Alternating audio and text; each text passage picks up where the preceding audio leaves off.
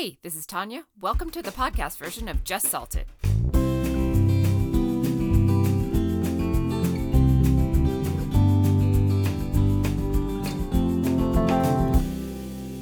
Today I have my daughter Alexa joining me. She wanted to chat about the topic of asking for help. We were kind of in a discussion the other day because she will be soon leaving to medical school in Ireland, and it's really tough to ask for help sometimes.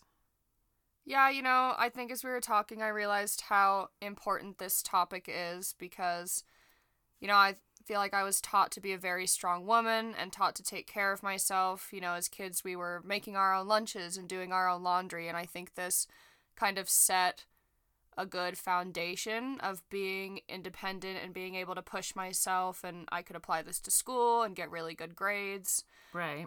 But, I think this can only be taken so far, and that kind of led me to this place where I didn't really ask anybody for help because I knew that I was self-sufficient and I knew I could do a lot of things. Right. And one story that kind of sticks in my mind as we were talking about this is when I recently took my MCAT, which for those of you who don't know is the medical licensing exam to get into medical school.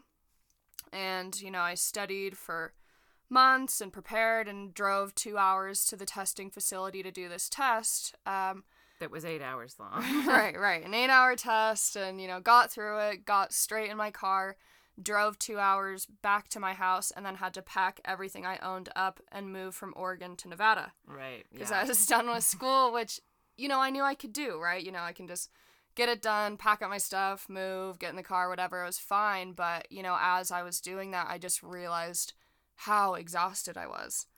But I remember asking you, do you need me to be there? I can be there. I can stop what I'm doing. I can stop working, take off a few days and come down there or up there. But that wasn't what you wanted at the time. Right, because, part of me was like, oh, just kind of get the shit done. Finish your test, do that, pack, move out. And I knew that I could do it. It's just as I was doing it, or as I was, driving the 8 hours from Oregon to Nevada after moving, I was like, wow. This would have been so much easier and less stressful with someone helping me. Right. That ended up bringing you to tears at the end because you were so exhausted. Right. So I think as a single parent, I've always focused on, since I worked so many hours and was super busy, that I really pushed you and your brother to be super self-sufficient. And I wanted you to be able to feel like you had control over the things and you could get stuff done on your own. And I needed you to get stuff done on your own too, because that helped me and our household. I also, especially you as a woman, but really either a man or a woman, I didn't want you to feel like you needed someone in your life later, whether it be a boyfriend or a husband or whatever, or just a good friend, that you needed this person because of the help that you wanted. It was more like I wanted you to feel like you wanted this person in your life, and that's why you invited them in. Right. No, and I think I definitely got there. And I mean, I do think I'm very strong and self-sufficient, and I like those qualities about myself. But then I feel like I almost got in this cycle of once I started showing other people around me that I was super strong and independent, then people just expected that that's what I was always going to do. Yeah. And expected I was fine, and no one really ever offered help or asked for help. And I didn't feel like that was lacking either, because it's like, oh, I know I can get it done. It's fine. Right. So when everybody just expects that that's what you're going to do and you're always going to be this strong, self-sufficient person who never needs help for anything, they kind of don't offer anymore. Right. And I believe I probably don't offer as much help as I should for you. And then, I can remember when times were really tough for me, I always said my answer was, I'm fine. How are you doing? I'm fine. And it became almost humorous as you're laughing now. And with the rest of my family of like, fine doesn't really mean fine, that I'm okay. It means right. I'm like hanging in there by, tooth and nail.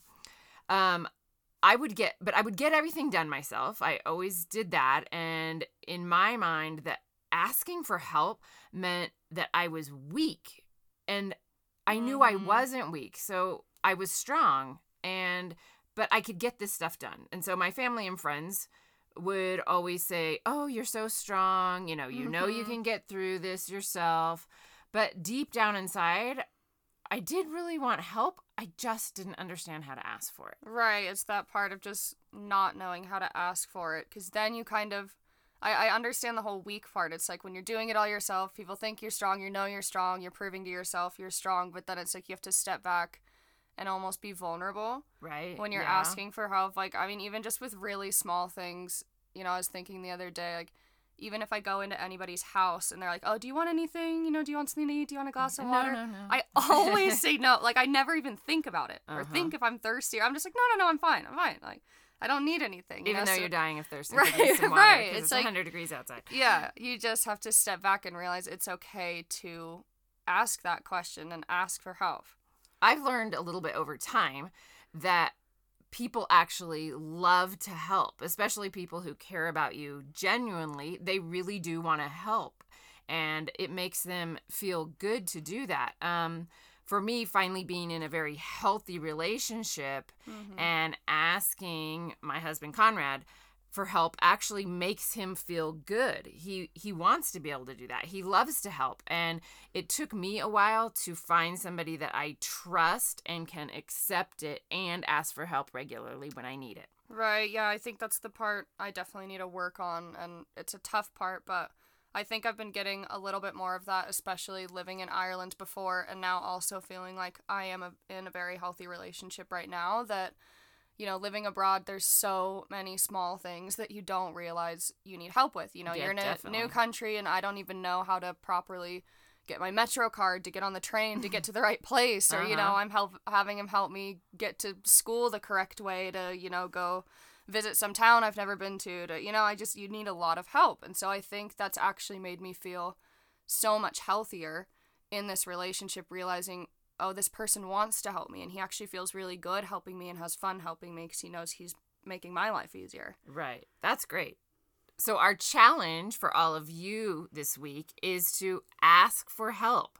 It can be for something big, it can be for something small, but ask for help from someone you know and that cares about you and will embrace their assistance if you can do that. It might feel strange, but we want you to give it a try.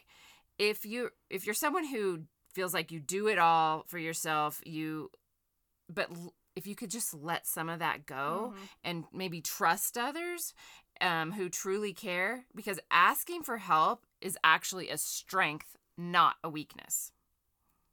If you like this podcast, subscribe and give us a rating and share it with others. Follow us on Instagram and visit us at justsalted.com. Become a gold or silver member and send me a message about what you asked for help with this week and how it made you feel.